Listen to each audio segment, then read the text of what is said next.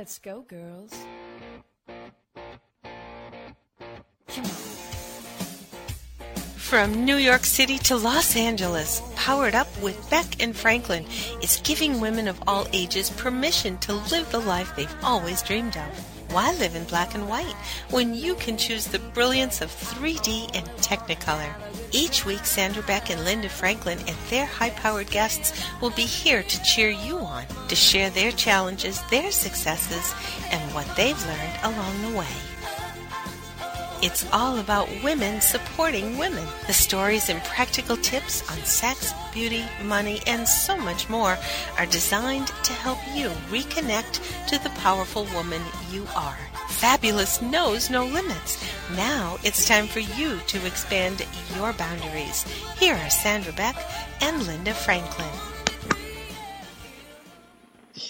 Hey ladies, this is Sandra Beck and I'm here with Linda Franklin and this is Powered Up Talk Radio and we're going to talk about successful thinking and overcoming odds and challenges today. Linda, you just overcame a great challenge with the redo of your apartment. 7 weeks you were in chaos. Yes, but I call these good problems. You know, it's definitely stressful, but I could think of a lot worse things. But, you know, the end result was terrific. So I'm getting back to, you know, a more normal schedule now. So I'm glad that it's over, and I'm glad that I did it. And what can I say? Every time I walk in there now, I'm very happy. Well, and I have a question for you. Was it, you know, because I know how I am. I'm curious to how you are. Was the anticipation of it, the execution of it, or the results of it most stressful for you?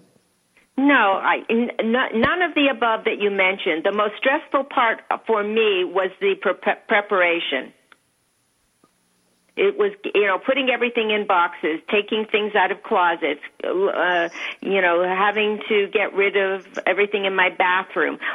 You know, all of that was more stressful to me than the actual doing of the job, and then getting my husband to do what he had to do, which, you know, went down to the wire as well. So that, to me, was the most stressful. Once they started, my job was done. Mm-hmm. It was, you know, crazy having people walking in and out and doing all of that, keeping control of Lucy so she didn't bark at everybody that was coming. But, you know, that was okay. I was sort of, I did my job, now they had to do their job. So that for me was just getting ready, which it took me a month to get ready because I went through things and threw things out. So that was the most stressful. Yeah, because, you know, it's interesting. This was a scheduled change, you know, and, you know, I've been thinking about change a lot over the last couple of weeks because I'm changing things in my house. My lifestyle is changing again. You know, my dad is going to go back to New York for 3 months. So, you know, I'll be, you know, solo again with the 2 kids and juggling my company and everything that needs to be juggled. And one of the things that I did, Linda, while you were talking to me about, you know, going through your stuff and throwing things out and getting rid of stuff, I started doing that in my office here because I needed to free up that mental bandwidth space. And it's interesting because our guests today, both of our guests talk a lot about success in different ways. We're going to have Paul Lamar Hunter come on. He's going to talk about the book he wrote, No Love, No Charity, the success of the 19th child. I just think of that going like, I got 2. I don't know how you could do 21. And then we're going to bring on Josh Davis. His book just was released. He's the director and lead professor at the Neuro Leadership Institute. And he taught at Columbia, NYU, and some other great schools. And so he was just featured. They just talked about him in Forbes magazine about his 2 awesome hours, which I read his book, Linda, and I'm really trying to implement his 2 awesome hours strategy. So with respect to the topic of the day, success is so much about the way we think about things, because you can't really control anything else. And like you with your apartment, Linda, you couldn't control when people were coming in and out, you know, some of the decisions and changes that you had to make. And, you know, I just think change is, when I was younger, change was exciting. Then when I got older, change became a little more fearsome. What are your thoughts on change?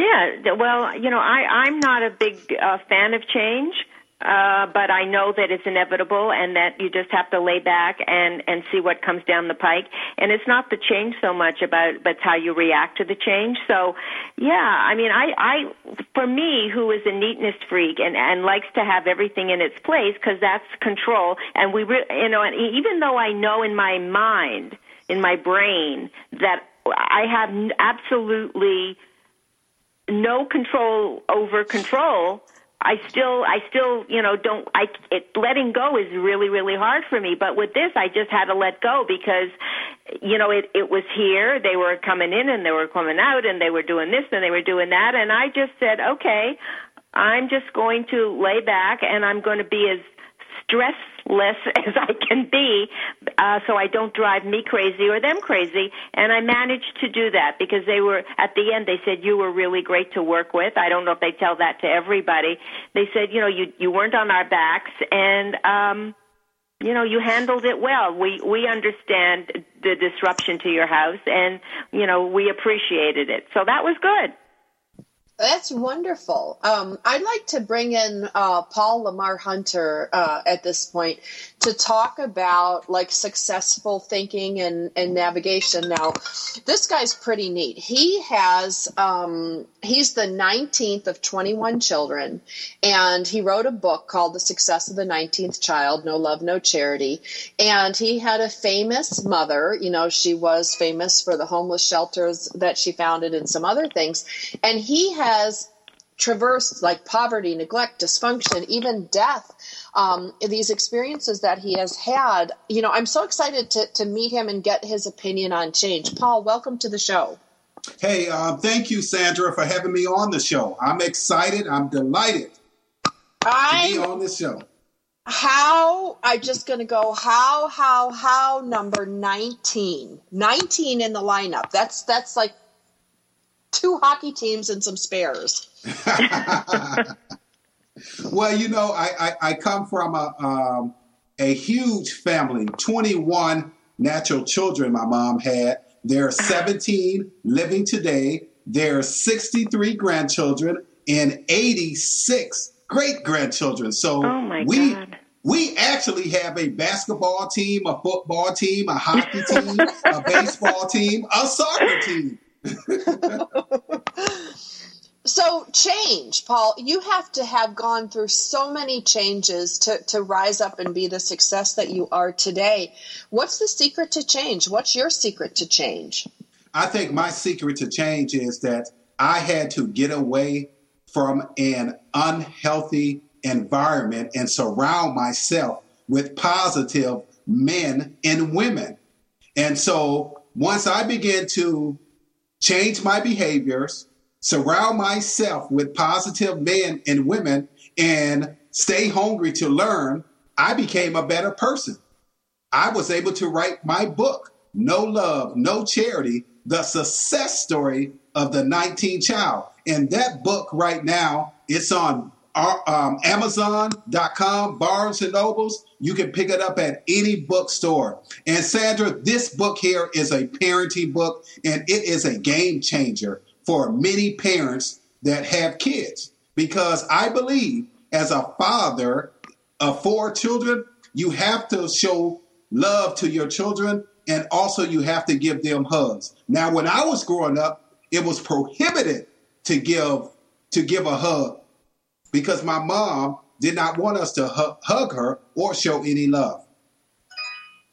Wow. Hi, Paul. It's Linda. I have a question. I have a couple of questions, actually. The first question is, well, I can't even believe 21 children. That's too much for my mind to comprehend. How many dads were involved with 21 children? Well, when my mom met my father, she had 3 girls. She and my father had a total of 18 together. Holy moly. Boy, they were busy. They were busy. And being, I want to hear more about your background, but how did you know? I mean, I agree 100%. You have to get away from people that pull you down and get into an environment of people that, that pick you up and that, that are good for you. But from being in a bad environment, how did you know that? How did you know that? Was that a fire in your belly, or was it an experience that you said, oh my God, it was an aha moment? How did you come to know that you had to leave and you needed change? Well, when I was a child, I always saw a lot of negativity in the home with my mom. My father was present all the way up until I was 8 years old, but he passed away. And so my mom became the breadwinner in the home. And when she became the breadwinner, she began to make derogatory statements. She told us that she did not want us to become educated or graduate from high school or college. And she would constantly beat us up mentally, spiritually, physically. And so living in that type of environment, I knew that I wanted something different. I just wanted something different. And looking at the Hunter family history, we don't have a lot of educators in our home, in our family members. And so looking at that history, I wanted to be the first to graduate from high school, but some of my siblings did that. So I set out to be the first to graduate from college, and also to be the first author in the family. And I achieved that. So being in a negative environment had taught me that anytime that you see other people in a negative environment, you have to pull them aside and have a discussion with them, and so they can see what is healthy and what is unhealthy. Did you have a mentor that helped you make the moves that you did? Hello. We got to go to commercial break. This is Sandra Beck and Linda Franklin with Powered Up Talk Radio. Linda, I know you got so excited. I know I want to ask Paul a bunch of questions. We are visiting today with Paul Lamar Hunter, No Love, No Charity, The Success of the 19th Child. You can find it on Amazon, Barnes & Nobles. It's a great book. I've read it myself. It's riveting. It's really hard to put down. You're going to want to hear more from Paul about his theories of success and his own travels through the success realm. More after the break.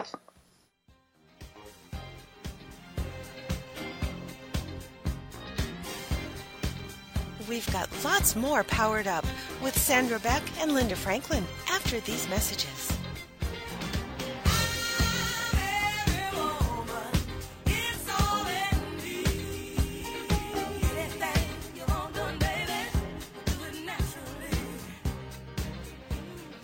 In today's business world, a helping hand or idea that doesn't come with an invoice is a treasured find. And if that happens to you, then you need to pay it forward to keep other entrepreneurs from making mistakes or getting a raw deal. It's called Paying It Forward with Josephine Girassi, Wednesday mornings at 10, 9 a.m. Central. Josephine is going to have the guests describe their accomplishments, the lessons they've learned, both good and bad, and then sharing those pieces of knowledge as we create a movement of paying it forward. For more information about Josephine, her business, and background, you can go to mymomknowsbest.com. Josephine Girassi has always been a problem solver. She saw this need and has turned it into a movement. It's Paying It Forward with tips, tools, and advice and hard lessons learned. These pieces of knowledge can make a huge difference for you, your business, and others.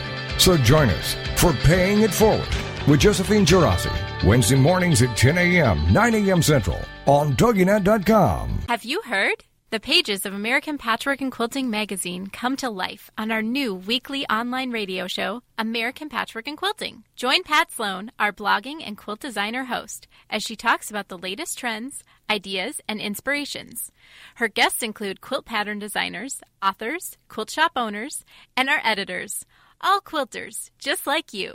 Call in with your questions. Get quilting tips from industry experts. Learn about free patterns. Hear behind-the-scenes stories from our magazines, American Patchwork and Quilting, Quilt Sampler, and Quilts and More. Get the scoop on free stuff and find out more about the best independent quilt shops in North America. To listen to a live show, tune in Monday at 4 p.m. Eastern. Just log on to allpeoplequilt.com/radio.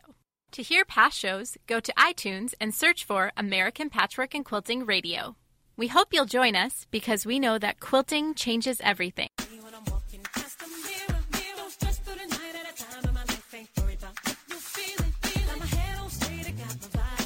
We're back with Sandra Beck and Linda Franklin. Here's more Powered Up with Beck and Franklin. Hey ladies, this is Sandra Beck and I'm here with Linda Franklin and this is Powered Up Talk Radio, and we are visiting with the author of the book The Success of the 19th Child, No Love, No Charity, Paul Lamar Hunter. We're talking about success, and Paul, before we went to break, you said something very profound, because I am continually pulling my kids out of a negative situation with respect to some of our family members, constantly pulling them out from the negative belief system, the negative everything. It's pervasive. And you talked about how important it was to pull a child out of negativity. And Linda, I'm sorry I had to cut you off before we went to break. I want to give you a chance to answer or to ask your question to Paul. Okay, I was, because the family was so, I guess, chaotic and crazy with 21 children and a mother that was working. Did you have a mentor? Did someone help you make the changes that you made? Whether it be a counselor or a teacher in school or a relative, or who helped you, if anyone? Well, the person that helped me, his name was Michael, and he was a mentor in my life, and he had guided me along the way. He was involved in my mom's homeless shelter. And that's how I met him. And he told me that education was the key out of poverty. Mm-hmm.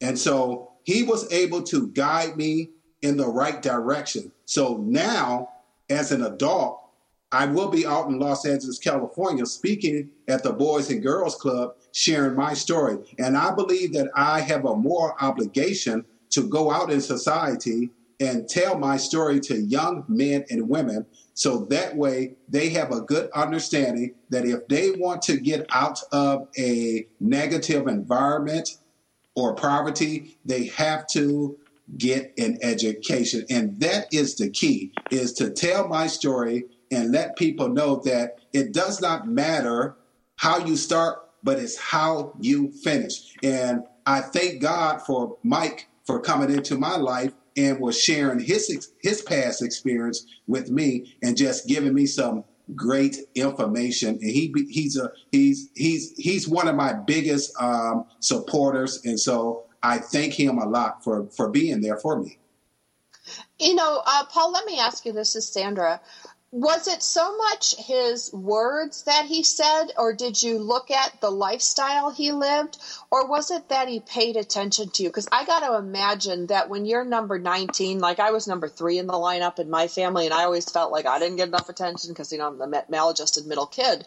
But at number 19 in the lineup, I have to imagine that so much of your own emotional development was on your own, or was fostered by your brothers and sisters, because there's no way anybody could parent 19 children. I mean, there's just not enough hours in the day. Even if each of them got a half hour, you're still looking at an 8-hour workday just to parent. So what was it that so inspired you? Was it that he paid attention to you, that he himself was successful? What made you think that you could have that too? Well, because he was successful. He was a successful lawyer when he was young. And when he started to volunteer at my mom's homeless shelter, I just looked at his history, how he was a famous attorney in the state of Wisconsin. And that how he carried himself, he had charisma, and I like that about him. And he had compassion, and so not only that, but my siblings also played a role in my life as well. So when it came to my mentor, Mike, he was just there for me. He also sometimes took the time to tutor me, and so that played a significant role as well. But I never forget the words that he said, that always give back to your community.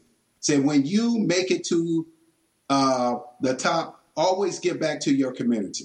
And so that's the reason why I keep expressing that I want to continue to share my personal story of success, because young men and women need to hear positive stories like mine, because it will uplift them.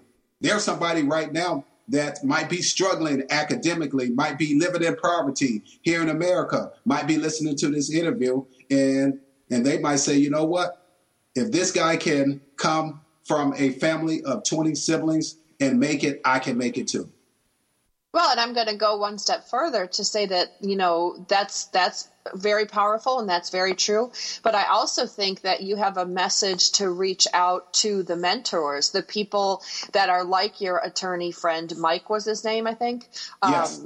You know, that there's a lot of women and men in positions of power today that can reach out and, you know, not have a formal mentoring relationship, but just touch somebody's heart, touch a child's heart. Let them know that you see them. Let them know they matter. Let them know that their success matters to you. Because I would think that a lot of the reasons that people stay stuck in negativity and poverty, and, you know, and I don't come from wealth, Paul, not by a long shot, is that, you know, you kind of feel invisible, and then you think, well, I'm kind of invisible, so why should I try? I'll just get by. I'll just get along. And there are people, I think of Mrs. Elefeld, my 9th grade teacher, who, you know, God rest her soul. You know, when she died, I burst out crying right in the middle of my office. And you think, who cries over a 9th grade teacher? Well, yeah, you cry over one that tells you, you know, that you can do this, that you have talent, that she believes in you. And I borrowed her faith, you know, until I found my own in myself. And I think that's something, you know, Paul, that I'd love you to talk about.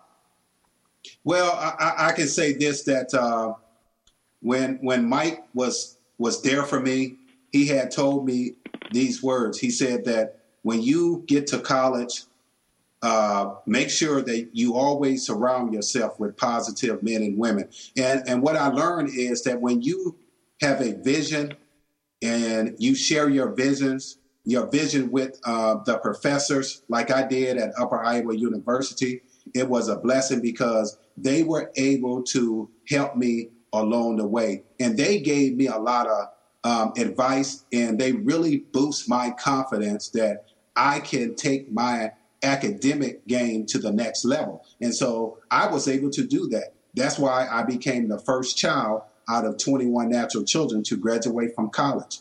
And so, you know, the staff and faculty at Upper Iowa University was great to me. So, you know, Mike played a significant role. The staff at Upper Iowa University played a critical role as well.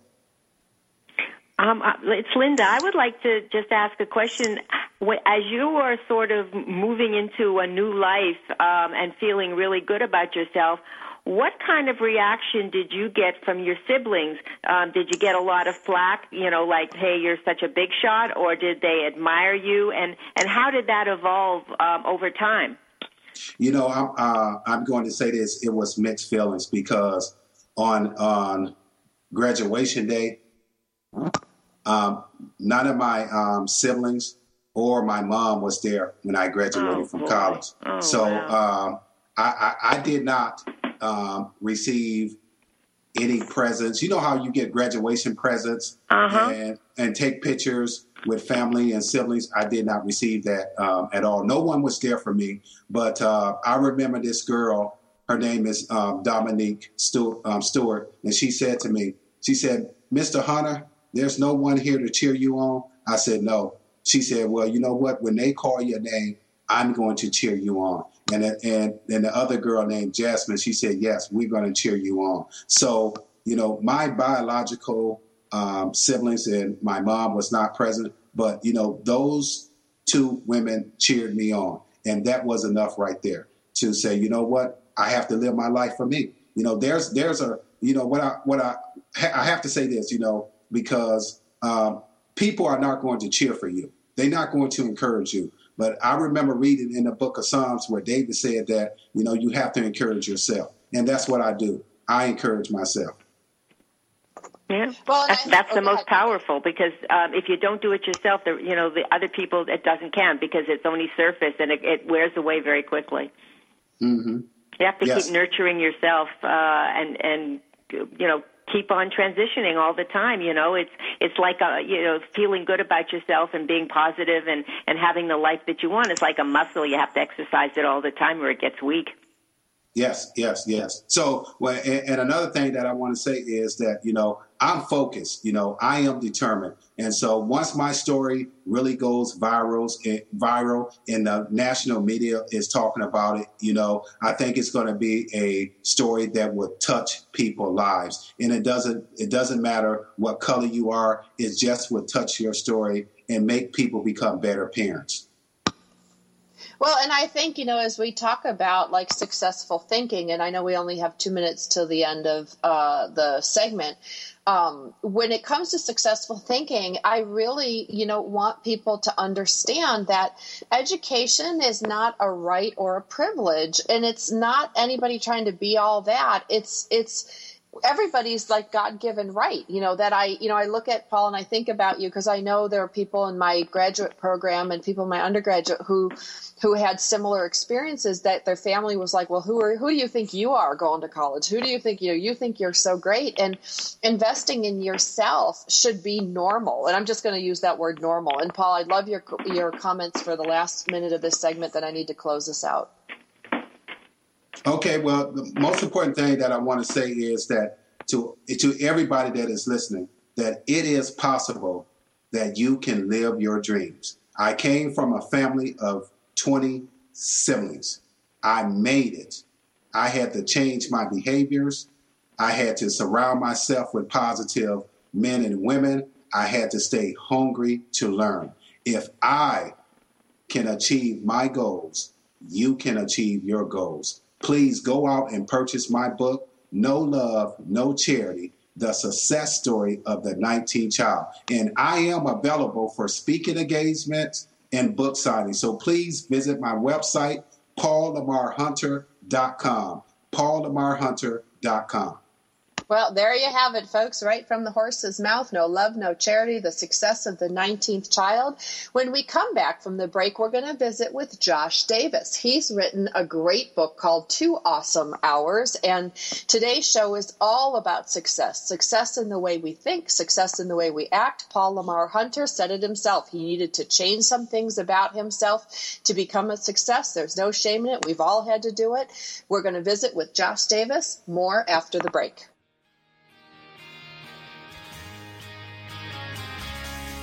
We've got lots more Powered Up with Sandra Beck and Linda Franklin after these messages. This is for all you girls about 42. Tossing pennies into the fountain of youth. Do you want to get a contact high? Tune in for fun, inspiration, and motivation every Friday at noon Eastern Standard Time. Learn how to maximize your mojo and just say no to the status quo. Get inspired and motivated by a fun-loving coach who knows what it's like to get through this thing called life. With your High on Life coach, Audra Irwin, each Friday at 11 a.m. Central Standard Time and 12 noon Eastern.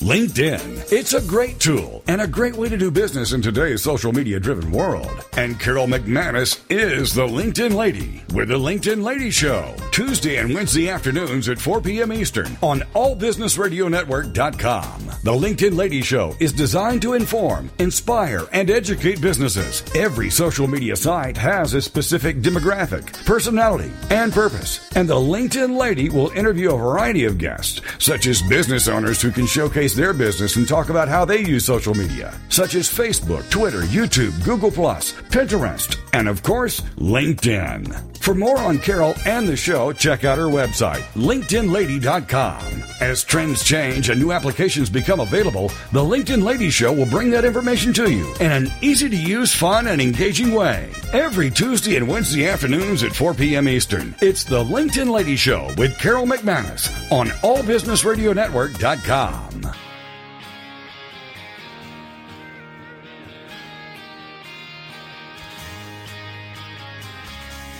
We're back with Sandra Beck and Linda Franklin. Here's some more Powered Up with Beck and Franklin. This is for all you girls. Hey, ladies, this is Sandra Beck, and I'm here with Linda Franklin, and this is Powered Up Talk Radio. And for those of you that missed the first half of the show, you can check us out on iTunes under Powered Up Talk Radio. You can go by our .com by the same name, powereduptalkradio.com, or you can head over to our host station out of Texas, TogiNet, that's TOGINET.com. And we want to send a big shout out, Linda. We are in our fifth month of the year this year, and we are approaching our 10 millionth download for the year. So I just want to say congratulations, Wow. Linda. That is We're impressive. rocking it. Yeah, that's terrific. Congratulations to us. Yes, congratulations to us. And with all this newfound success, we thought we'd do a show today about successful thinking and successful practices. So when you think about successful thinking, I want you guys to go out and look at Paul Lamar Hunter's book. You can find it on Amazon and Barnes & Nobles if you want to be uplifted.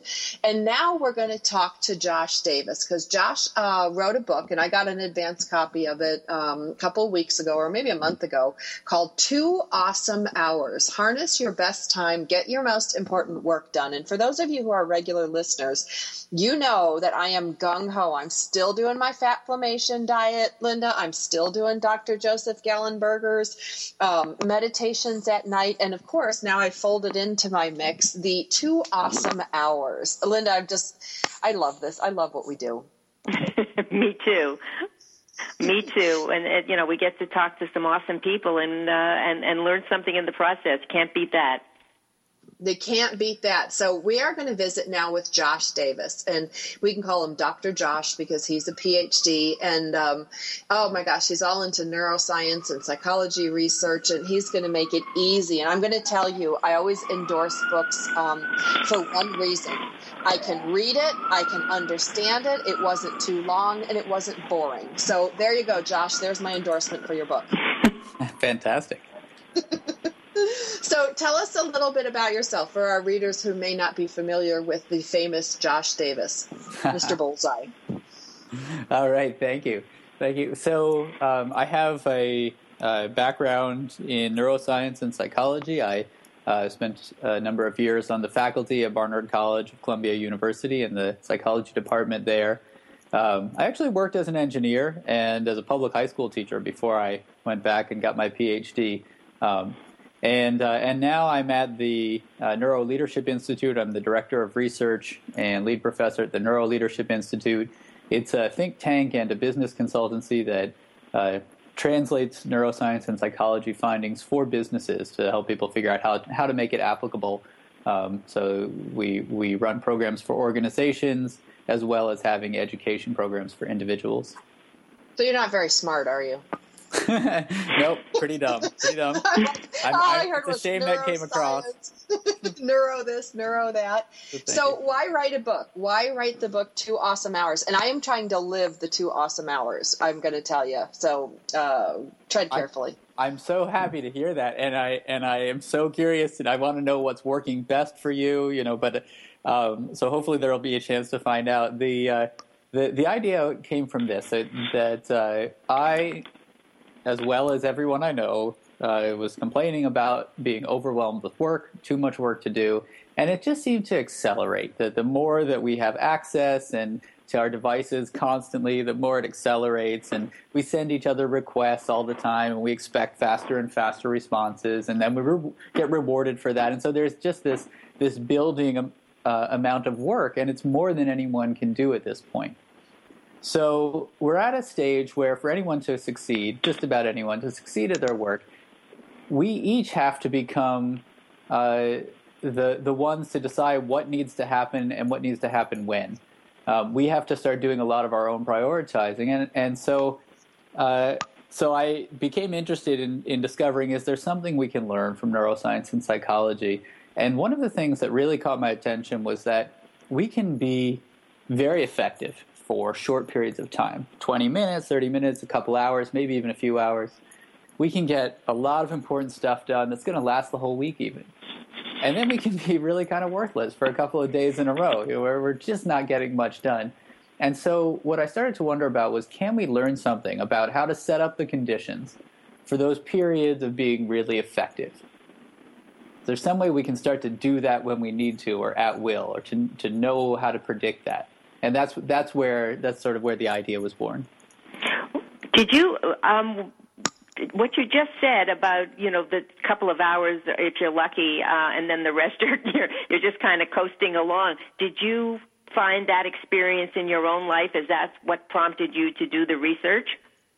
Oh yeah, I absolutely would find that to happen, and I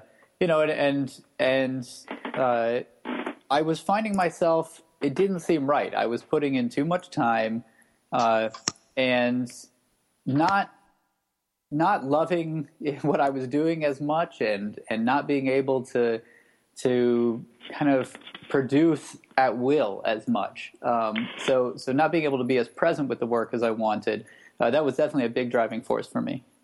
Well, I think in this society, in this world, especially now, that people think you have to work hard to get what you want, and that's sort of ingrained in you. If you're not working so hard, then you're lazy and you're not going to get what you want. But it doesn't always work that way, because, as you said, if you're doing the work and it's not stimulating you, if it's not making you happy, if you step aside and say, "Boy, this is not what I really want to be doing," there's no way you're going to be successful at it.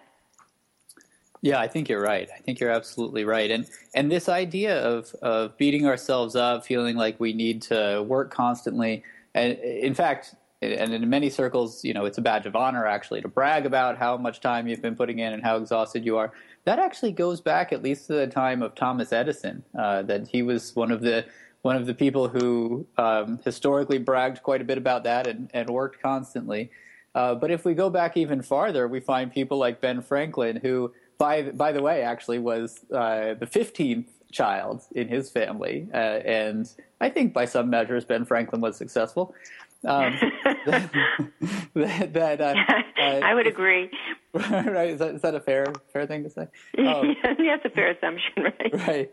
Well, yeah, and I'm going to drag it, I'm going to drag you guys out of the dusty history books into modern day, because there are over 10 million single moms in the United States. And that's why I initially was attracted to your book, Josh, because of, the idea of these 2 awesome hours. And, I did a little research about single moms and how many of us have had kids after the age of 30 because we educated ourselves and had a career. And so, when you look at this model that you talk about of busy executives, I took it from the point of view, Josh, of going, okay, I am a busy executive, but I also happen to be a single mom of 2 elementary school age kids, So when I looked at this 2 awesome hours, it was why I was attracted to the 4-hour work week initially too, of going, okay, I get it. I'm a single mom. I don't have, 2 incomes. I don't have 2 parents. I don't have any leverage.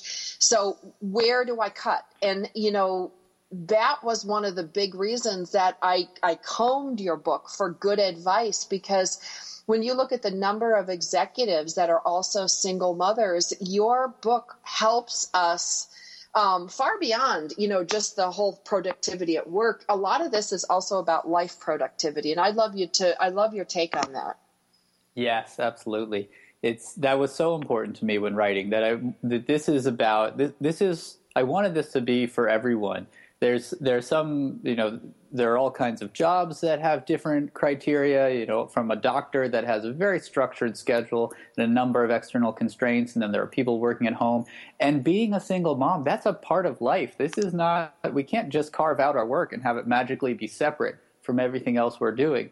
The decisions we have to make with kids, the extra work of helping out with homework. There's the financial challenges. These are still taxing our decision-making capacities, and these are influencing our emotions.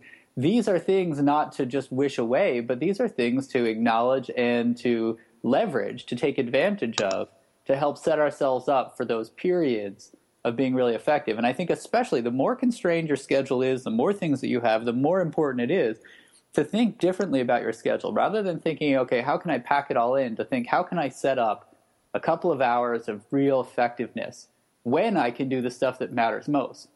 And then the stuff that's not so important, I'll fit it in, when I'm tired and when it's late at night and when the kids have gone to bed. Well, and I want to show people like what this looks like, like you said, like, how did you weave this in? Well, one of the things that you talk about is like the decision points and you managing your mental energy and how many decisions you have to make in a day. And I look at, Josh, I make tons of decisions, between my company, my career, my kids. And, by certain times of the day, I'm tired. I don't want to make a decision. And one of the practices that I put into practice with my kids, with my clients, because they're kind of the same thing most of the time, is that I'm not going to make, I'll let you know tomorrow by noon. I know my peak productivity hours for me are 10 and 2.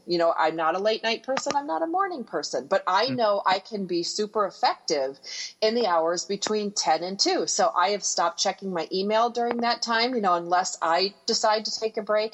I shut off all these distractions, and I've cleaned out my office of these to-do lists that were really oppressive. The distraction would be, it would pull me away from my work. I'd look at my to-do list for my home. I'd look at my to-do list, for my personal life. I'd look at my to-do list. I was drowning. And, I can't make decisions all day long, effective, good ones, but I can make great ones between the hours of 10 and 2. And you know what? The world does not fall apart because they have to wait for my answer. Mm-hmm. That's exactly right. And it does take a cycle or two of learning that it can be scary at first to take that risk. But, recognizing your time, and it does, some people give the advice, you should always just try to do the important stuff early in the morning. You should try to do the important stuff when you're at your peak. And for many people, that is early in the morning because they haven't fatigued themselves yet, but it's not necessarily. And sometimes we don't have the choice about when we're going to do something. And so then we want to instead think about how can I refresh myself and hit the reset button, and things like moderate exercise, not intense, but moderate exercise, 20 minutes on the treadmill, for example. That's one of the most reliable things we know of for reducing anxiety. And it's not exercise for the long term, for feeling like, for long-term health or looking good. It's for how it's going to affect you in the hours that follow. It's a different way of thinking of exercise. It's those kinds of things that we can do to change, to make it easier to let things go, to stay more present when we need to be. I'm going to take us to commercial break. We are visiting today with Josh Davis, and he wrote a book called 2 Awesome Hours. It's available wherever booksellers are sold. It's produced by HarperCollins, so if you just Google it, you can find it. It's a really good book. I encourage you to read it. We're going to come back from the break, and we're going to talk more about managing, important stuff, your highly effective time, making your decisions and making your workplace and your home place work for you. More after the break. We've got lots more Powered Up with Sandra Beck and Linda Franklin after these messages.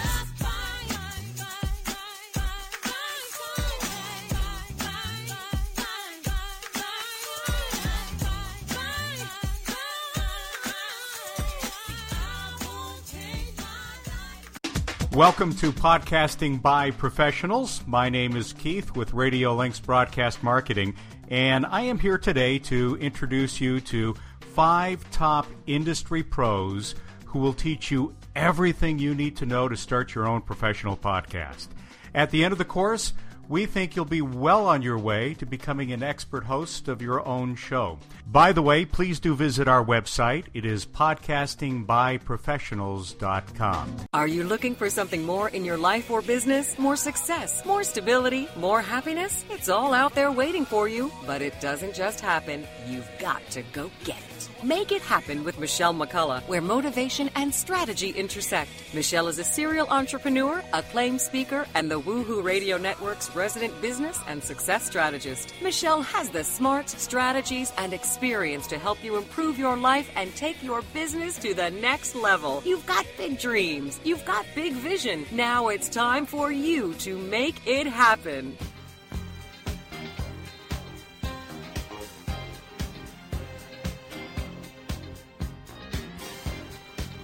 We're back with Sandra Beck and Linda Franklin. Here's more Powered Up with Beck and Franklin.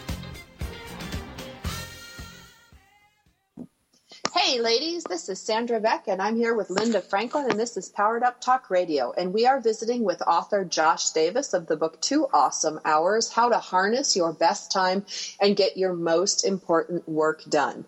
Now, Josh, before we went to break, you were talking about getting the important stuff done. And, all I could think about is what happened to me yesterday. There was an important report that I had to get out, and it was due at 5 o'clock. And at approximately 4 o'clock, my son Zach threw up. My dad could not find his hearing aids. The network that we have in the house went down. We had internet, but the router wasn't working. So my son starts yapping from the kitchen table. He can't upload his homework. I can't do my homework. And, Josh, I was about to, if I had an Uzi, I think I would have unloaded on everybody. I had just had enough. I couldn't make one more decision. I just didn't have anything. And because I read your book, I went out to the garage and I hopped on my treadmill just for like 10 minutes, enough to burn off that energy that says, I want to kill someone right now. Like, I cannot do one more thing. And, that's the reality of today, because most people take work home. So they're juggling work after work. They're juggling kids. They're juggling family. We've got internet. We're wired, and we're so used to wiring ourselves into technology. There was something you talk about in your book about, freeing yourself from distractions. And a big one for me was shutting off my email, because I have a sound on my computer that makes emails sound like gunshots. So it's like, bah, bah, bah, bah, bah, bah, because that's what they feel like. Mm-hmm. When we manage our distractions, we can bring ourselves down a level. And I want you to talk a little bit about that.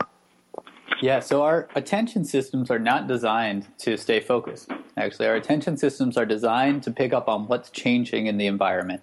So a functional attention system is going to help you adaptively respond if there's something threatening in the environment or something novel or interesting or new that would be useful to pay attention to. A functioning attention system is not going to keep you focused indefinitely. So we should expect that our attention is going to drift, and we should expect that if there are reminders and distractors in our workspace, that it's going to get our attention. One of the hardest. Is that you making those noises? What is that noise? Because I'm getting distracted. I'm trying to listen to you. I'm hearing that too. Yeah, I don't know where that's coming from.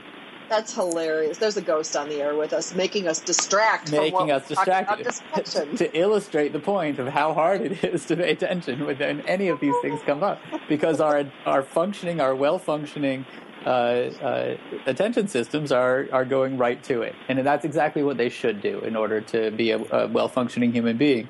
So, what I think is important to do is, when we understand our attention systems, that we can be a little bit more self-compassionate, that, recognizing, okay, it's drifting, it needs to drift, but then the challenge is coming back. How do we come back? So a few things that we can do. One is that we can remove likely distractors. Now, your typical desk, people pile up things that, for good reason, they want to remind themselves of. They tend to be the things that sit there tend to be the things you don't really want to get to, so there's often some negative emotional charge about it.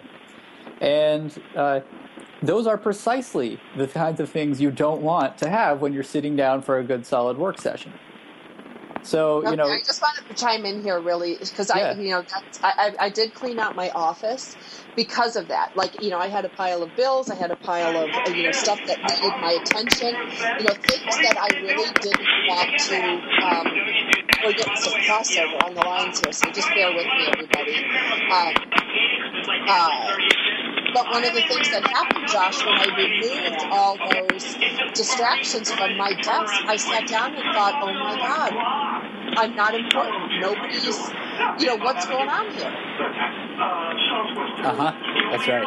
So all of those things, we can take them and, I actually encourage people, if you're not someone who finds it easy to clean up on a regular basis and the stuff's just sitting there, and you really want to have a good, solid session, then, and you're ready to get down to work, just take it all and dump it in a box and move it. It's that important. It will actually distract you. And we tend to booby trap our offices. We have things set up where people can walk in at any moment, where you can hear a siren in the background, where people are talking all around us. And one of the hardest things to tune out is intermittent speech, hearing speech in the background. That's one of the hardest things tune out is the sirens. Sirens are hard to tune out for good reason. I mean, they're designed to catch your attention. You know, they're really meant to stand out above everything. That's the whole point of them. But actually, speech is even harder for people to tune out. Speech, and that's one of the most common distractors. Now, things that pertain to another person that are social, like email and responsibilities and feeling bad socially, those are definitely going to grab our attention. So when we want to have a good solid session, we can go a little easy on ourselves and just remove some of the things that will distract us. And then if we do get distracted, though, this is where there's a real shift that I think a lot of people can make conceptually that will help. So when you're working along and then you do find your mind wandering and you say, okay, I've got to get back on task. We typically try to use willpower, kind of beat ourselves up. I've got to stay on task, right? And say, okay, well, maybe I'll just go check and see who liked my Facebook post to the kids, the picture I posted, something to distract and refresh. Actually, what happens when we do that is that we're still taxing the same focused attention systems, and we're doing something that's likely to actually get us lost on a tangent and onto autopilot, and before you know it, a half hour can go by. Instead, there's something else we can do, which is extremely powerful. There's something we can do that actually has the following benefits. It helps us, and I'll say what it is afterwards because it's a bit surprising. It helps us integrate activity in sort of the goal-focused parts of the brain with activity in the self-processing parts of the brain. Usually those are at odds. When this happens, they integrate. It helps us plan for the future. It helps us find ways to rethink temptations so that we delay gratification. And it helps us come up with creative solutions. So this one thing that we can do helps with across all of those different abilities. That one thing is mind wandering. You don't typically tell your kids, hey, you know what, I really want you to mind wander more in school. You need to daydream more. But in fact, when we block ourselves from mind wandering, we block ourselves from having the opportunity for all of those wonderful benefits. What else happens is when we do let ourselves mind wander, just stare at the plants, stare at a piece of art for a few minutes. It gets boring after a little while, and our minds are likely to drift back. That's when we can get back on task. So attention will follow what's changing. Let your mind wander at that moment for a few minutes. You will be back on task faster and ready to be far more effective than if you shift and do something else. And is that why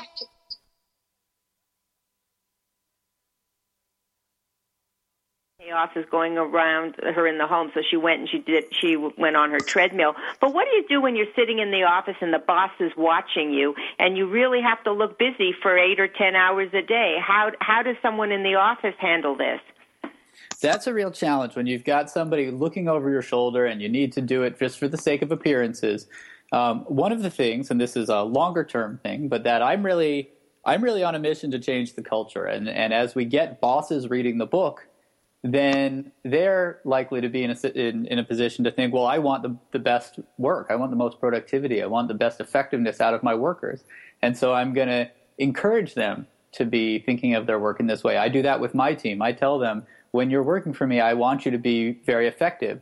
So I don't want you overtaxing yourselves in the wrong ways. I don't want you doing work at the wrong times because I'm not going to get good work. So that's one thing. But I think there's also the challenge when somebody's there and there's nothing yet that you can do. They haven't read the book yet. Let's say maybe it's a month and they still haven't read it yet. Right? So the kinds of things you can do are identifying those things that are really most important for you and finding ways to what some people do. At first, they may spend an hour at home before work and do it, just carving out a little time. Some people will reserve a space, if there is one, at the office, in a conference room, just for the stuff that really matters. Other people will find ways to just kind of close their eyes at the desk. Some people, there are some offices, and this is a little bit less common, but that allow for things like desks where you can move a little bit.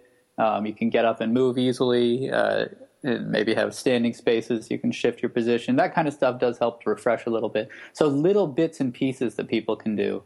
And unless you're, in a high-tech company like Google or Facebook, where you can go in and do lots of things during the workday. But they're smart because they've discovered that to go and have a snack or go and play something, or if you're playing ping pong or whatever you're doing, it's not a waste of time. It just enhances your brain power when you come back.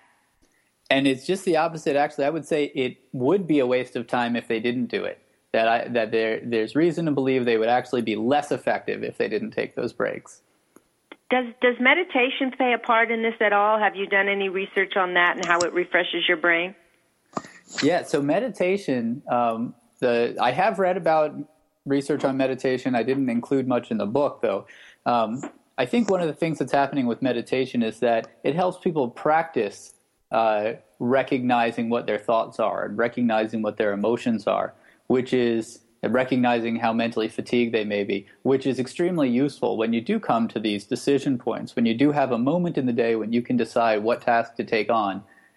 There's information, there's valuable information in what emotions you've just been feeling, in how fatigued you are. That these things can and should be used to decide what to do next when you have some flexibility in your schedule. And regular meditation practice seems to lead people to be more likely to pick up on those kinds of cues. Well, I just think that, your book has a lot of common sense in it that never occurred to me. Because we get so caught up in productivity and multitasking, and I've got Basecamp, and I've got Google Outlook, and I've got Office 365, and I've got everything managing all this stuff. And some of your stuff, like the nutrition stuff and the rest stuff, and the how many decision making energy bombs we have in our head, and I blow those out by playing video games.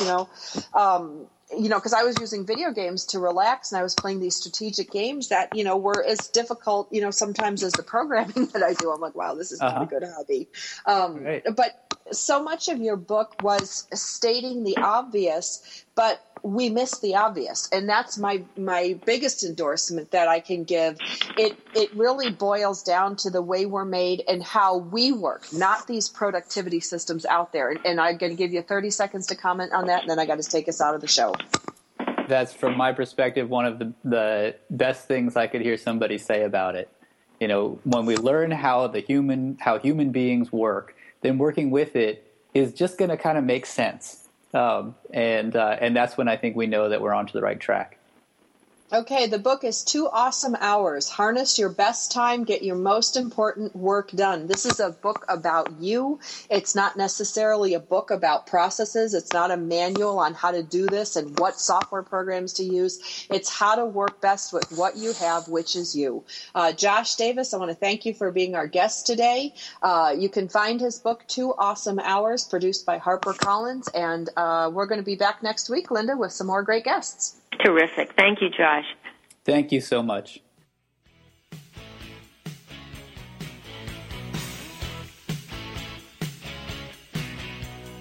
We're so glad you joined us for Powered Up with Beck and Franklin. Sandra Beck, Los Angeles-based single mother and technology company owner, knows what it's like to be fit, funny, and fantastic in your 40s. Linda Franklin, a New Yorker with a successful marriage and